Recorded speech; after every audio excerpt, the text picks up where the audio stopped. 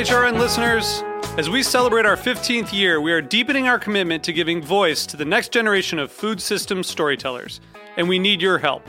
Our internship and fellowship programs help activate new possibilities for underrepresented and underestimated young people through experiential journalism, audio engineering, and production training. Through these unique programs, HRN helps food equity stewards build essential workforce readiness skills that expand their potential and foster economic mobility. Please consider supporting these critical programs.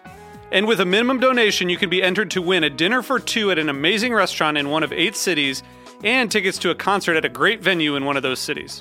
We have incredible partners across the country who have donated, as they also share our passion for helping to educate the next generation of food systems storytellers. Check out heritageradionetwork.org/15 to donate and enter to win today. That's heritageradionetwork.org/15 to donate and enter to win today. And make sure you donate before March 31st. Thank you. This episode is brought to you by the Michigan Cherry Committee. Learn more about the wonderfully tart Montmorency cherry at choosecherries.com.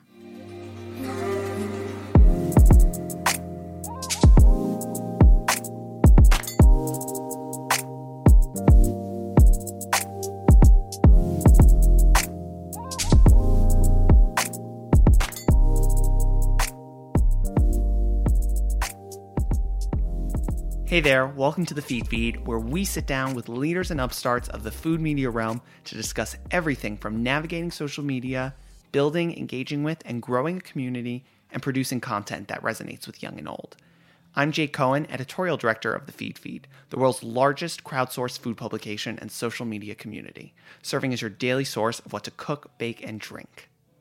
Today, we are joined by cookbook author, food blogger extraordinaire, longtime friend of Feed, Gaby Dolkin. Obviously, everyone knows you from What's Gaby Cooking. Thank you so much for joining us today. Thanks for having me. I'm so excited to talk to you.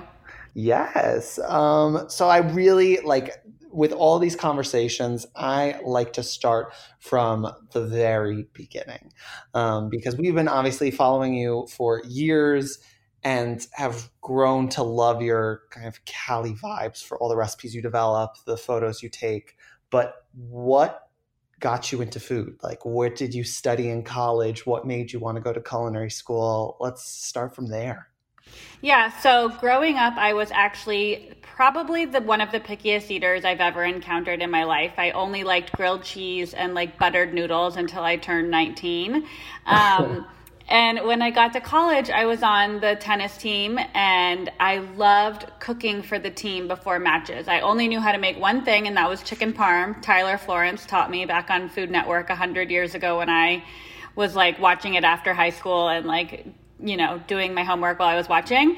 So I would make chicken parm for the team before every match. And I just loved having people around my table and feeding them and the camaraderie it brought. And so I was actually pre-med at the time. I had no intention of going into the food world.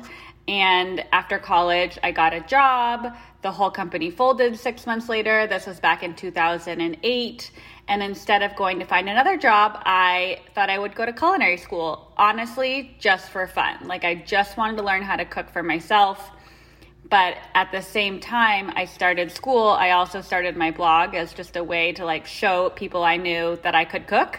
And I somehow finagled myself a job as a private chef, which is hysterical because I had no business being a private chef for anybody. And it just snowballed from there very slowly. But I ended up just immersing myself in the food world and I never left. So let's dive in a little deeper into what it was like as a private chef. Were you how many families? What was this like in this kind of first situation of cooking for others in a professional setting? So I've only cooked for 2 families my entire career, one for the first 2.5 years and the other for the last 2 years. The first was a family in Malibu, a family of 6. They had 4 kids. Everyone had very different taste preferences and dietary restrictions and all that kind of stuff. So I was essentially a short order cook and I had to cook like 9 things a night. And it was honestly the best training I could have asked for, because I was in culinary school at the same time. I learned how to cook literally everything under the sun, because they just had such incredible taste in food, and they would travel all over the world, and they had the most incredible hotels and restaurants and all this stuff. So I was like, oh, I have to live up to all that. So it was just, I threw myself in and did it. And then the second family I cooked for, you might have heard of her. I cooked for Jessica Simpson for a few years. Oh my God. And she is a dream. Like, I feel so fortunate that both of my clients throughout my private chef life were actually amazing people, and their families were amazing, and their community around them that came over for dinner parties was lovely. I know a lot of people who are private chefs who do not have that same experience, and like there's just so many horror stories in that industry. But I feel so fortunate that both families were amazing, and we vacationed together. And when you're a private chef, you're a part of their family. Like, you're in their kitchen, and I just think the kitchen is the heart of the home. And so if you're spending 6 hours a day preparing lunch and dinner for these people and feeding the kids and feeding the parents and everything, that's a really, special place to work, I think. What were the kind of go-tos? What were Jessica Simpson's favorite dishes? Well, Jess was my favorite because she eats just like I eat. Like, she's from Texas, so like she loves a Tex-Mex dish. Like, we made a lot of like fajita salads and just fajitas, quesadillas, tacos, all that kind of stuff. We did that, 4 out of 5 days of the week. And then they're big entertainers, so they would have game day parties and all that. So the rest of the time we were doing like all the dips and the wings and all the like football, like anything you could imagine that was football related, we cooked, because they threw so many viewing parties and Super Bowl parties and all that kind of stuff. They were the ultimate entertainers. I love that. So one of my favorite things to ask is to talk through the kind of thought process and the decision of when content creators take something that's like a hobby or a part-time blog and make it their full-time gig. What was kind of your thought process of when you decided to take that plunge? Sure. So I was private chefing and doing the blog at the same time from 2009 until 2013. Maybe it was late 2012. Doesn't matter. So Jess was getting ready to go film a TV show. My first book, Absolutely Avocados, was about to come out, and we were going on this like mini condensed book tour. And I was like, if I'm ever going to make a go of What's Gaby Cooking full time, this is it. Like, I've been really frugal with my money. Like, I've saved up. If this doesn't work, I can go back and get another job as a private chef. But like, I need to give myself a chance. And so I just jumped in head first, retired from the private chef world, and spent all my time and energy focusing on What's Gaby Cooking and building the website and building the brand. I hired this woman who is now my mentor to help me really put what I thought What's Gaby Cooking was into a cohesive package, so I could sell that to brands and use it when I was a spokesperson, and like have a message that was woven throughout all of my content. And I'm not going to lie, the first 6 months were really scary. Like, I was making a couple $100s here or there off of a sponsored post. I had like 2 ads on my site, so maybe I'd make like $45 a month or something like that. But it slowly started to pick up, and more brands were taking notice of me, and I was going to all these different food conferences and speaking at them. And eventually it got to a place where I was like, okay, this is going to work. And I think the second I became uber confident in the business model is when things took off. I love that.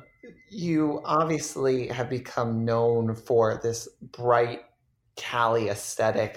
When I see one of your photos, I know it's yours. What was the process like in terms of photography and your background of it and styling and how that has evolved? When I look at even like my own personal feed of like the photos I posted at the very beginning when I like made an Instagram were garbage. Oh my God. But yeah, I think about what was the learning curve like for you? So for the first 4 or 5 years of What's Gaby Cooking, I was doing everything on my own. I had zero overhead with the exception of the food. And as I started making a little bit of money, I had this conversation with my mentor, and she was like, you're allowed to invest into your business. And I was like, oh, wow, what a concept. Like, who thought of that? And so I got myself a camera, I bought myself props, and then eventually I started working with two of my best friends, Matt Armendariz and Adam Pearson, who are like the dream team of food photographer, food stylist duo. They're actually also married and two of my very best friends. And together, the three of us created what the What's Gaby Cooking aesthetic was going to be, so that when you saw a photo out in the wild or in a magazine or on Instagram, you were like, oh, that definitely looks like something from What's Gaby Cooking. And so the three of us work together now on all photography, food style, any sort of visual asset for What's Gaby Cooking, we work on together. Matt's the photographer, Adam's the food stylist, I do all the recipe development and creative direction. And like my brand, like it was delegating things is really hard for me because I'm a control freak, but working with them who I trust so, like, I just trust them with everything. It's been a game changer. And what was that like in the sense of starting to really define your aesthetic, your voice, what recipes you were going to develop as you kind of were discussing about talking to your mentor of what's Gaby Cooking looking like as a brand? What was that? Yeah, so it was all about being this approachable, everyday California girl. Like when Lori, my mentor, and I worked together, I word vomited to her for like weeks on end about what I thought What's Gaby Cooking was. And she took it all and very nicely like put it into a little package and came back to me and was like, Gaby, you're the California girl. And I was like, well, duh, like it can't be that simple. And she was like, no, it is that simple. Like, this is what you do. This is what you eat and you breathe and you live. And so when I realized that I was this everyday California girl and nothing is unattainable, everything is approachable, and we're an inclusive community and I want to bring joy to people's lives, that was so key in me creating content that revolved around that idea. So everything I do, I think to myself, is this recipe on brand? How is it going to photograph? Are people going to relate to it? Are they going to want to cook it in their kitchen? Does it feel like a little piece of California when you're living in the middle of South Dakota?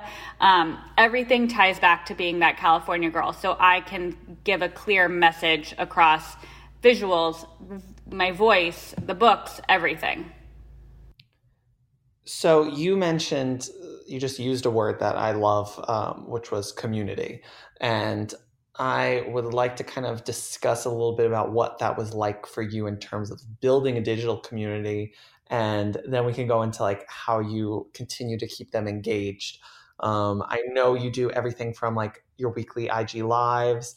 I'd love to kind of dive in of what your community is like. What was it building it, and how you continue to keep things fresh? Yeah, I think the first time I started really paying attention to my community is back in the Snapchat era, because I think I was one of the first people to get on Snapchat and do what essentially we all do on Insta stories now, but I did it on Snapchat. And then at the end of every Friday when my quote unquote Snapisode was over, I would spend 24 hours responding to comments, and there would just be thousands of people that were watching and having questions, and I would help them, and then they would send me photos of their recipes all throughout the weekend into the following week. And I was like, wow, like these people, there are people actually watching, like there are people doing what I'm telling them. And it was kind of eye-opening for me. And so I really started to nurture those relationships, and a lot of them have become like family. Like there are people who, I've been messaging with that, not on Snapchat. I mean, no one's on Snapchat anymore. Everyone's moved back to Insta stories. But I know people tell me when they're pregnant before they tell their friends. Like people, I'm part of their lives because, like I said, when you're a private chef, you're in their kitchen. And I feel like this is my way of being in their kitchen without actually being there physically. And so the community, like, does that answer the question? Did I just go totally off topic? No. But I want more. Like, now, obviously, that is something that is so important at the very beginning. What is it like now? Like, hundreds of thousands of more followers, that many more DMs, comments. Yep. Like, what is your strategy behind that? My strategy is to respond to every single person that messages me, because I want to give them just as much time as they're giving to me. So responding to DMs on Instagram and Facebook and Twitter and on the blog, comments and all that takes a huge chunk of my day, and I do it myself. Like, I'm not interested in delegating that to an assistant or anything like that, because I feel like I'm the only one who can answer these questions about, about the recipe, but then about life. Like, I've talked about very personal things, our fertility journey, my relationship with Thomas. And I don't want an assistant being like, yeah, everything's great, XOXO. Like, I want to give people the right answers and what's working for me. So I respond to every single person. And I think that has been a huge differentiator for me in terms of growing my brand, because I think everyone knows I'm going to respond to them not immediately, but within a couple hours. So if they have a question about whatever, I'll get back to them before they actually have to make dinner. I love that. It's very important. I think it's so crucial, no matter how large you get, to always be understanding that it's not this sentient being. You have to be truly putting in as much time into talking to people as you are into the content. Yeah, and it's so funny. I feel like there's so many of my friends from high school and college who are like, oh my God, What's Gaby Cooking looks like so much fun. I'm going to start a blog. And then they realize how much work actually goes into creating content, editing content, pushing it out, responding to people. And they're like, oh no, this is a terrible idea. I quit. It's true. I think one of the hardest things for people, and I think it ties into the conversation about this being very much so like you as a Cali girl, and it's authentically Gaby. And it's so draining to be putting your whole kind of life into this work of not only the content that's an extension of you, but then this dialogue with the community. So if it isn't really 100% you, then it's just like the hardest job to kind of take on, because you're having to kind of put on a front. So I find that the people that are the most successful and are able to be as like plugged in and active with their communities are the ones that are just really authentically themselves. Yeah, I think it's very easy for people to see through otherwise. Yeah. Then I kind of want to, you talked about Snapchat. What has been kind of your thought process with social media as things have come and gone? What's kind of your approach to a new platform or expanding to different verticals like Twitter, Facebook? Sure. I think it's really, I was not an early adapter of Instagram at all. Like, I was actually quite late to the game. And so I think learning from that, it pays to be an early adapter. And maybe you don't know exactly what your voice is on that platform yet, but like, just get in there and experiment with it and see what's happening. I also think that doesn't mean you have to be on every platform. Like, for example, I'm on TikTok and I'm a consumer of TikTok, but I haven't quite figured out how I want to create content on that platform yet. And I think you and I talked about this when we were in New York. Yes. Oh my God. That was at the very beginning. Yeah.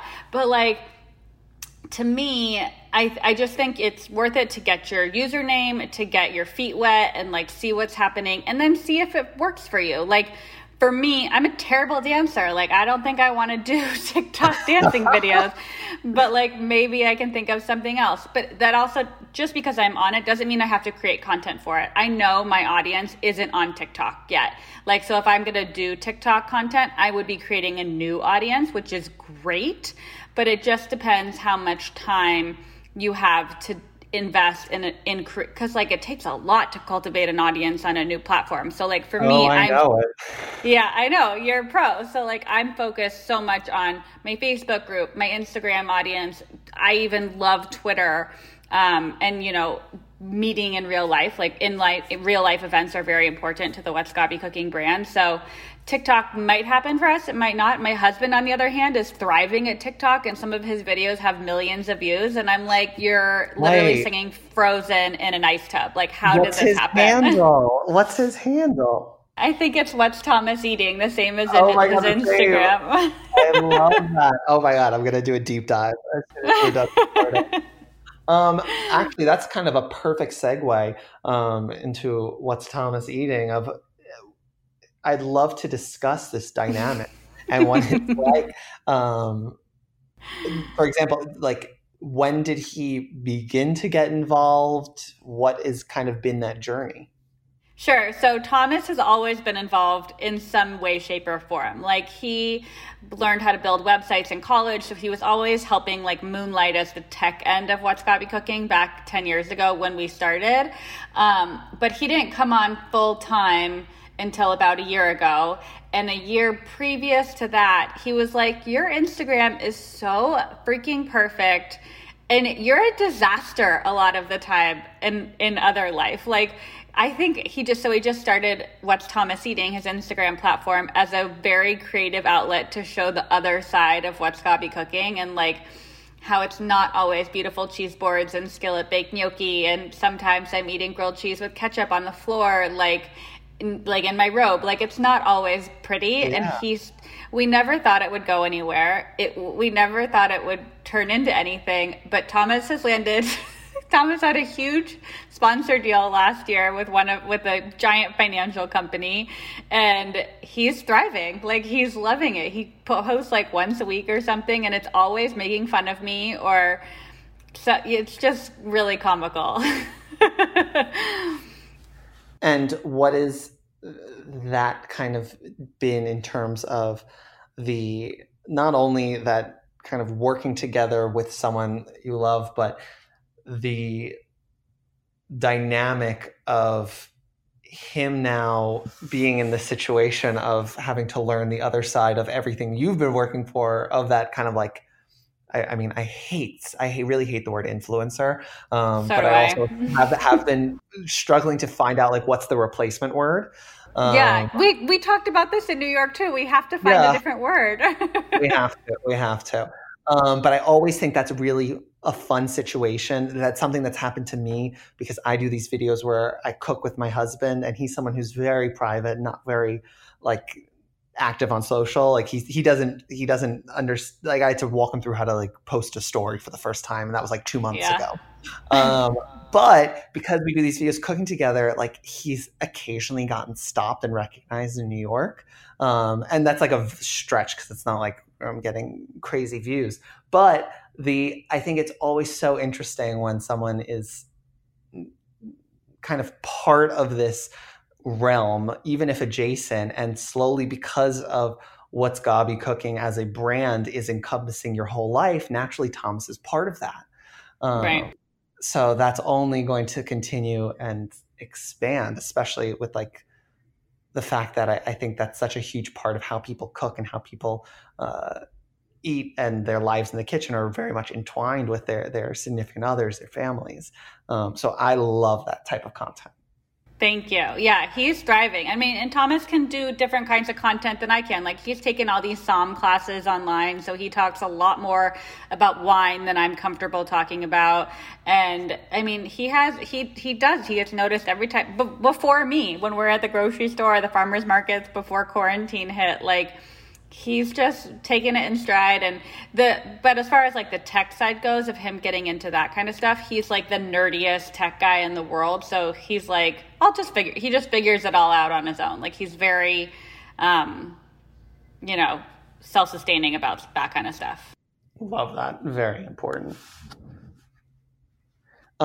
So let's talk a little bit about meal plans, which is something that I feel like that's such a huge part of your website and what people come to you for. When did that start? And I'd love to know if that, like, the connections between that and your life as a private chef, because I do think that the two kind of go hand in hand.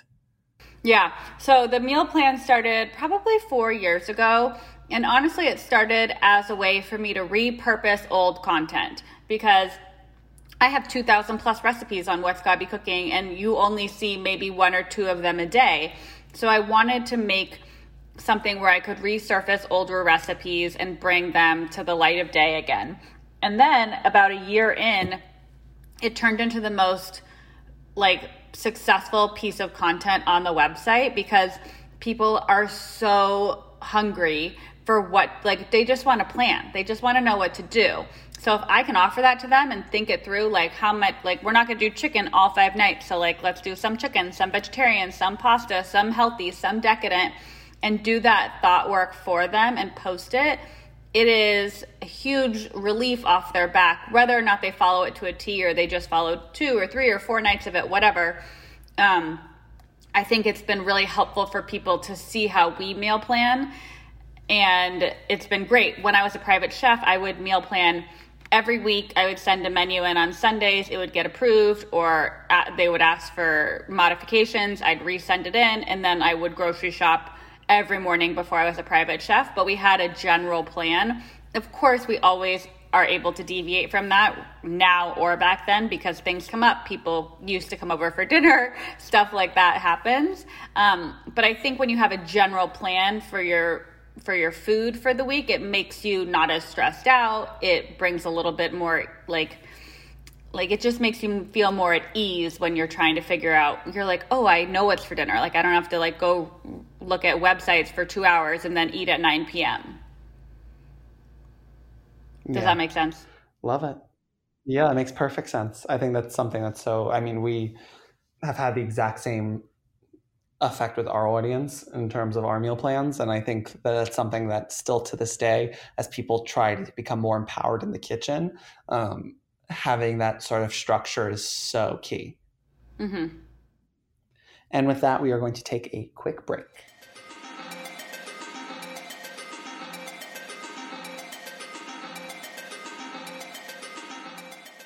This episode is brought to you by the Michigan Cherry Committee. A cherry isn't just a cherry. When it comes to tart cherries, the wonderfully U.S.-grown Montmorency tart cherry variety is the cherry with more. They're available year-round, dried, frozen, canned, juice, and concentrate. U.S. Montmorency tart cherries are also one of America's superfruit, which means they're good for you. Tart cherries contain many antioxidants and beneficial phytonutrients, including anthocyanins, the pigments that give tart cherries their bright red color. And don't forget about flavor. U.S. Montmorency's unique sour-sweet profile make them an excellent addition to yogurt, oatmeal, salads, trail mix, and of course, a classic cherry pie. Learn more about the wonderfully U.S.-grown Montmorency tart cherry at choosecherries.com.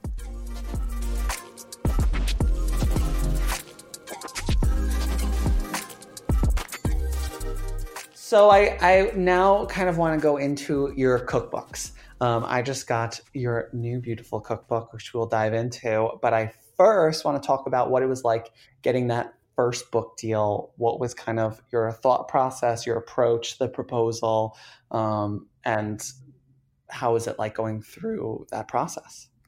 Yeah, so the first book came out, I think, in 2013, 2012, something about that. It was called Absolutely Avocados.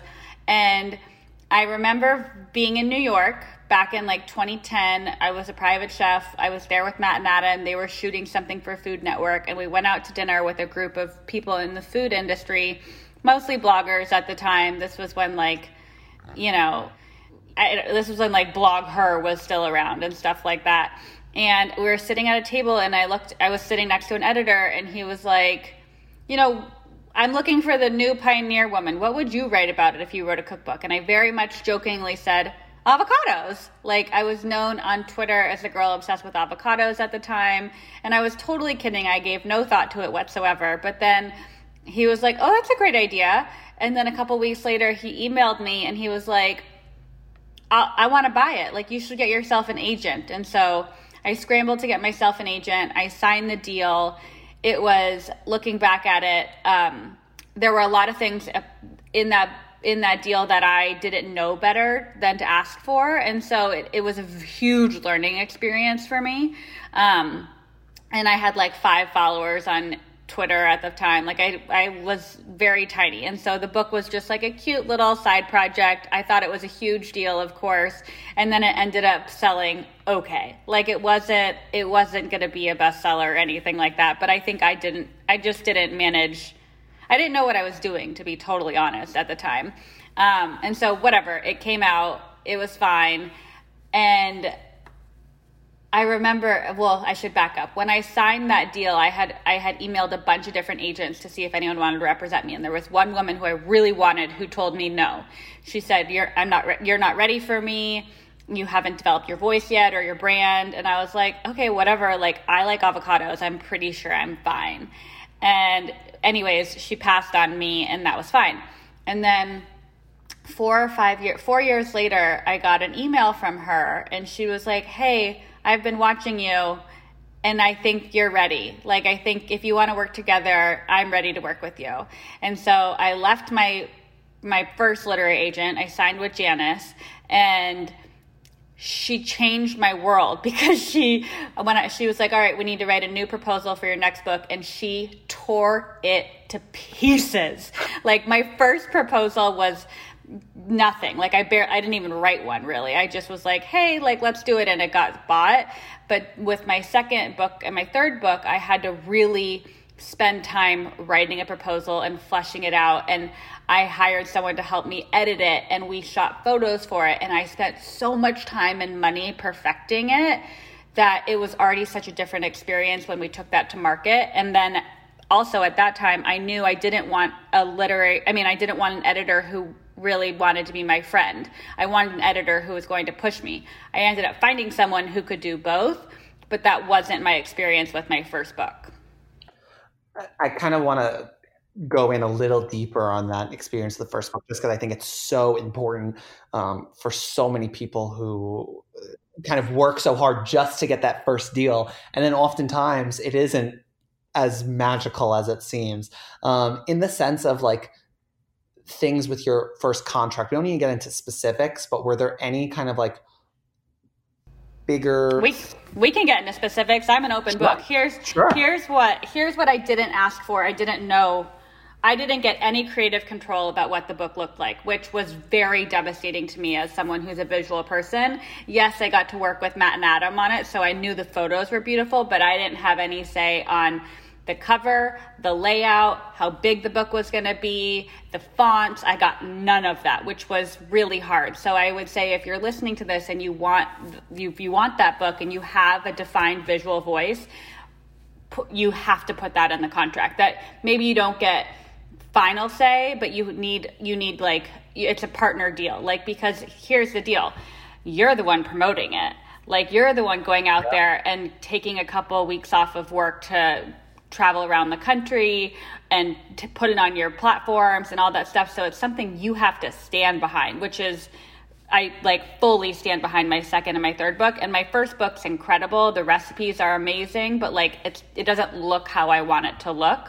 And I would also say you have to interview all the agents and all the editors and find out who you want to work with, because someone who you think is cool and you want to be friends with them it's not always the best fit for you. So like for me, I really need someone to be like, Gaby, you're writing, this is garbage. Like this is like, you need to like actually put some thought into this. And it's made me a much better businesswoman because I had that for the second two books.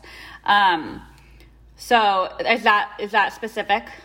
That's absolutely perfect, and I think so important. I'll never forget, it actually didn't make it onto the podcast because it happened shortly after when we were walking back to the studio, but we had Deb Perlman on of Smitten Kitchen, and we kind of discussed that same thing. And she told me as we were leaving the studio a story that she was kind of asking Ina Garten for advice when she was doing her first book. And Ina had explained to her that she had this one situation in which she had a book deal and said very clearly that she wanted every recipe photographed, and they didn't want to do it. So she pulled the book and went to another agency. And the reason being is like, if your book doesn't do well, or it is like a huge hit, it needs to be your vision either way, because the publisher's not going to work with you again if it does terribly. But at the same time, if it's not your vision and does terribly, you'll always wonder, like, what would have happened if I actually had fought for what I want. Right. And just have the wherewithal to know to ask for stuff like that. Like, I thought it was a given. I had no idea. And I do think having a recipe for every image is so important. Like, there's nothing that makes me sadder when I get a cookbook and there's like 5 photos in it. I'm like, okay, this can go on my bookshelf. It's a pretty spine, but I'm not going to cook from it. And that happened with me because I shot my book a few weeks ago. And I remember in the conversations where my former editor, I've switched editors since, but he very much was like, well, we will probably get, of the 100 recipes, 70 to 80 photos. And I said that was unacceptable. And I made sure that at our photo shoot, like, I spent 14-hour days making sure that every dish was ready, so that even if we couldn't extend the shoot, like, every photo was going to be taken. That's incredible.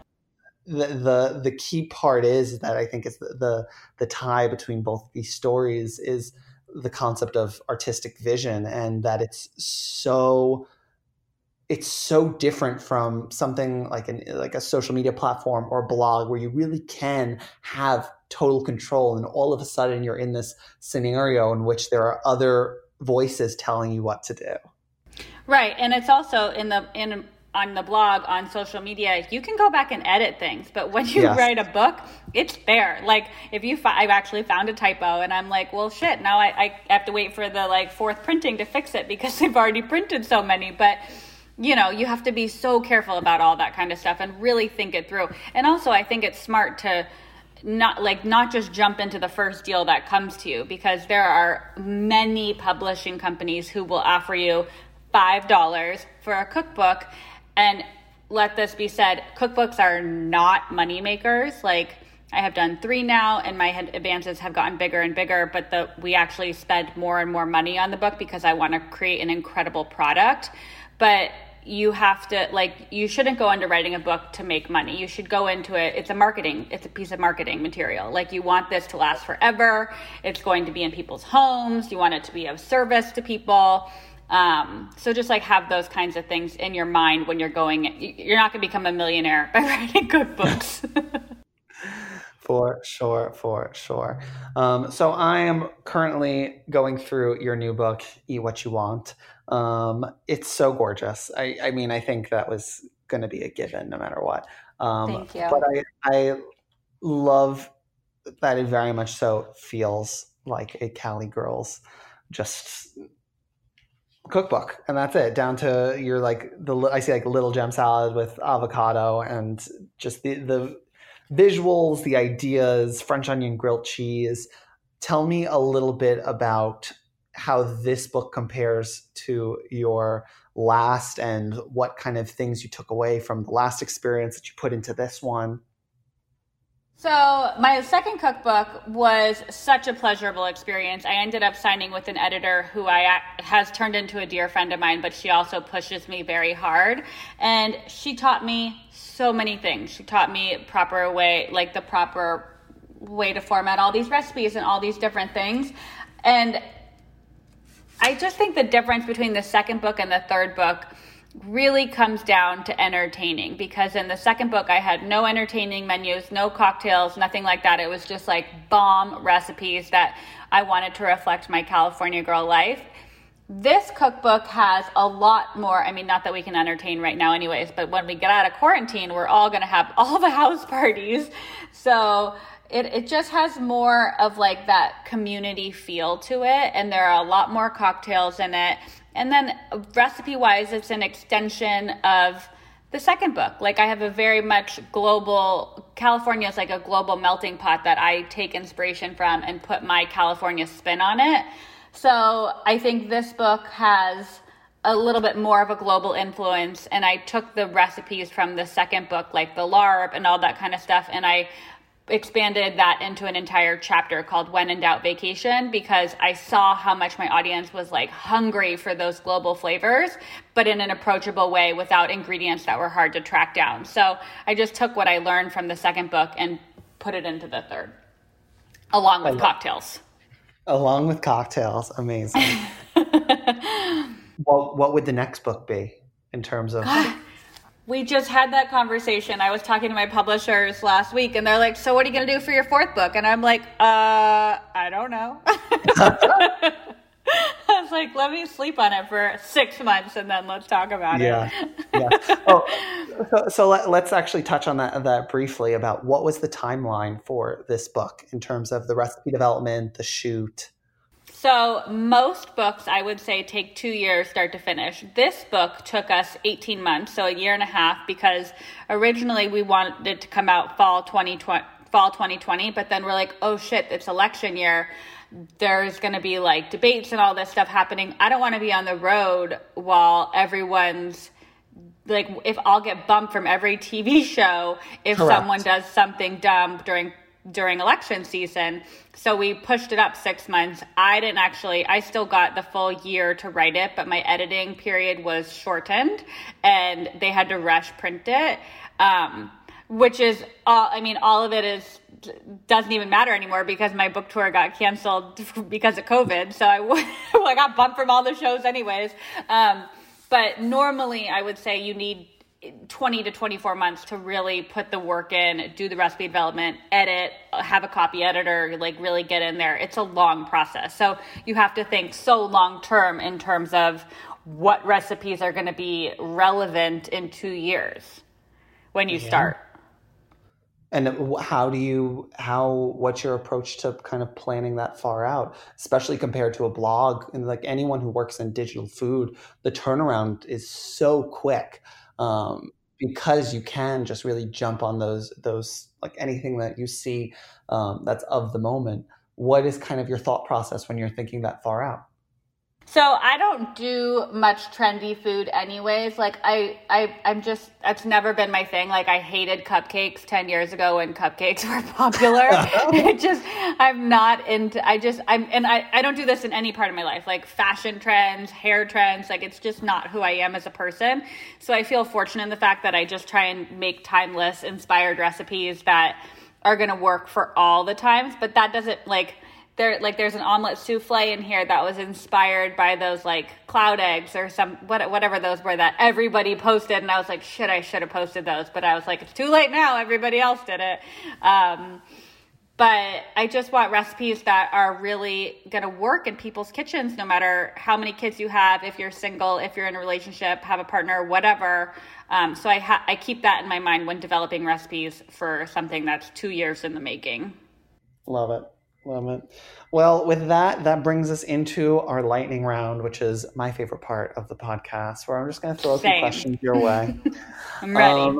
So first would be, who's killing it on the gram? Who do you love to follow? It could be food people. It could be non-food people. Throw a few Heather names. McMahon. Heather McMahon's my absolute favorite follow on Instagram. Do you follow her? I do not. Tell me a little bit more. She's a comedian. She's based in New York, but she's from Atlanta. She's quarantining in Atlanta, actually, and she just produces the most hot fire content. She's so freaking funny. I die for her. She's one of my favorite. Brad, have you been watching Brad Bucks with Brad and Gary Janetti? Yes. Oh my God. I mean, well, like Gary Janetti is just love them. Amazing. Yeah, Gary's incredible, but their Brad Bucks gig is everything to me.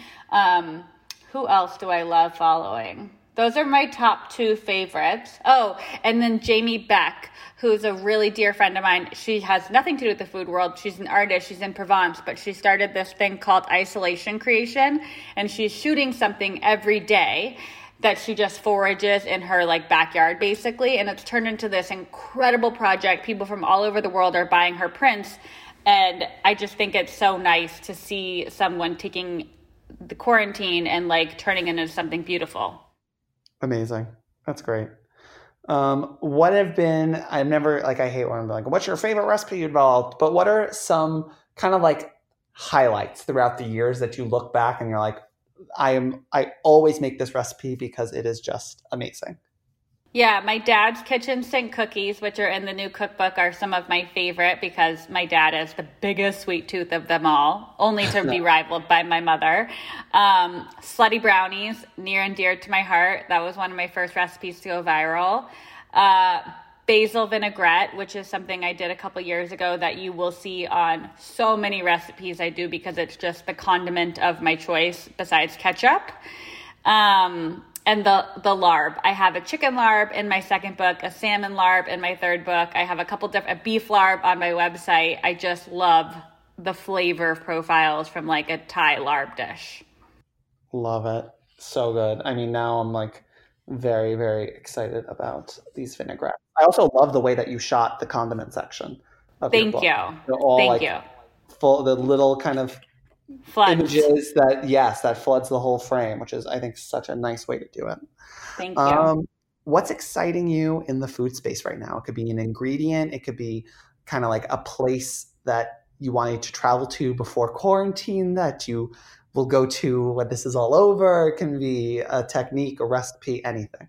Yeah, I have never been to Asia, so I'm just like enamored with all sorts of Asian cooking and techniques and flavor profiles. And I was planning on going this fall. I don't know if that'll still happen, but I just want to go and I want to eat all the things and learn all the different, flavor combinations and cooking techniques. And so I feel like, and you see some of that in my most recent book. I'm definitely having a moment. So that's what's on my mind. And like also tahini, but like tahini was really popular 3 years ago, but I still love it. Yes, it still slaps. I love it.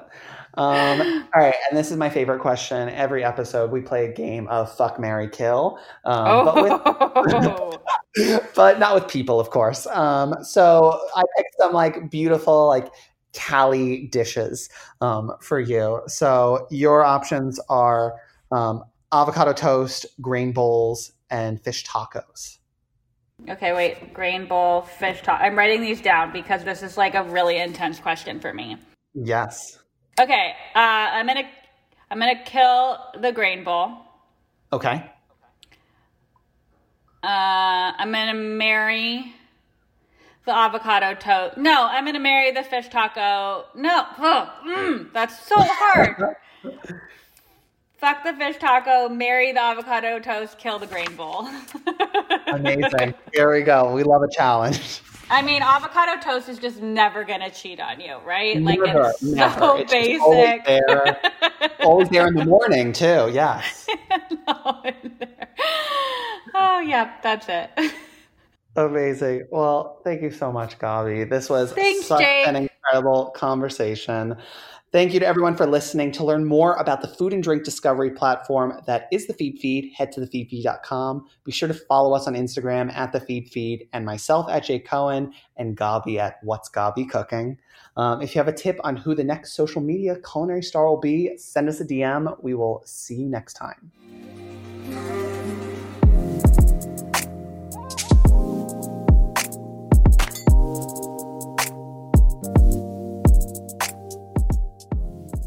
The Feed Feed is powered by Simplecast. Thanks for listening to Heritage Radio Network, food radio supported by you. For our freshest content, subscribe to our newsletter. Enter your email at the bottom of our website, heritageradionetwork.org. Connect with us on Instagram and Twitter at heritage_radio. You can also find us at facebook.com/Heritage Radio Network. Heritage Radio Network is a nonprofit organization driving conversations to make the world a better, fairer, more delicious place. And we couldn't do it without support from listeners like you. Want to be a part of the food world's most innovative community? Subscribe to the shows you like, tell your friends, and please join the HRN family by becoming a member. Just click on the heart at the top right of our homepage. Thanks for listening.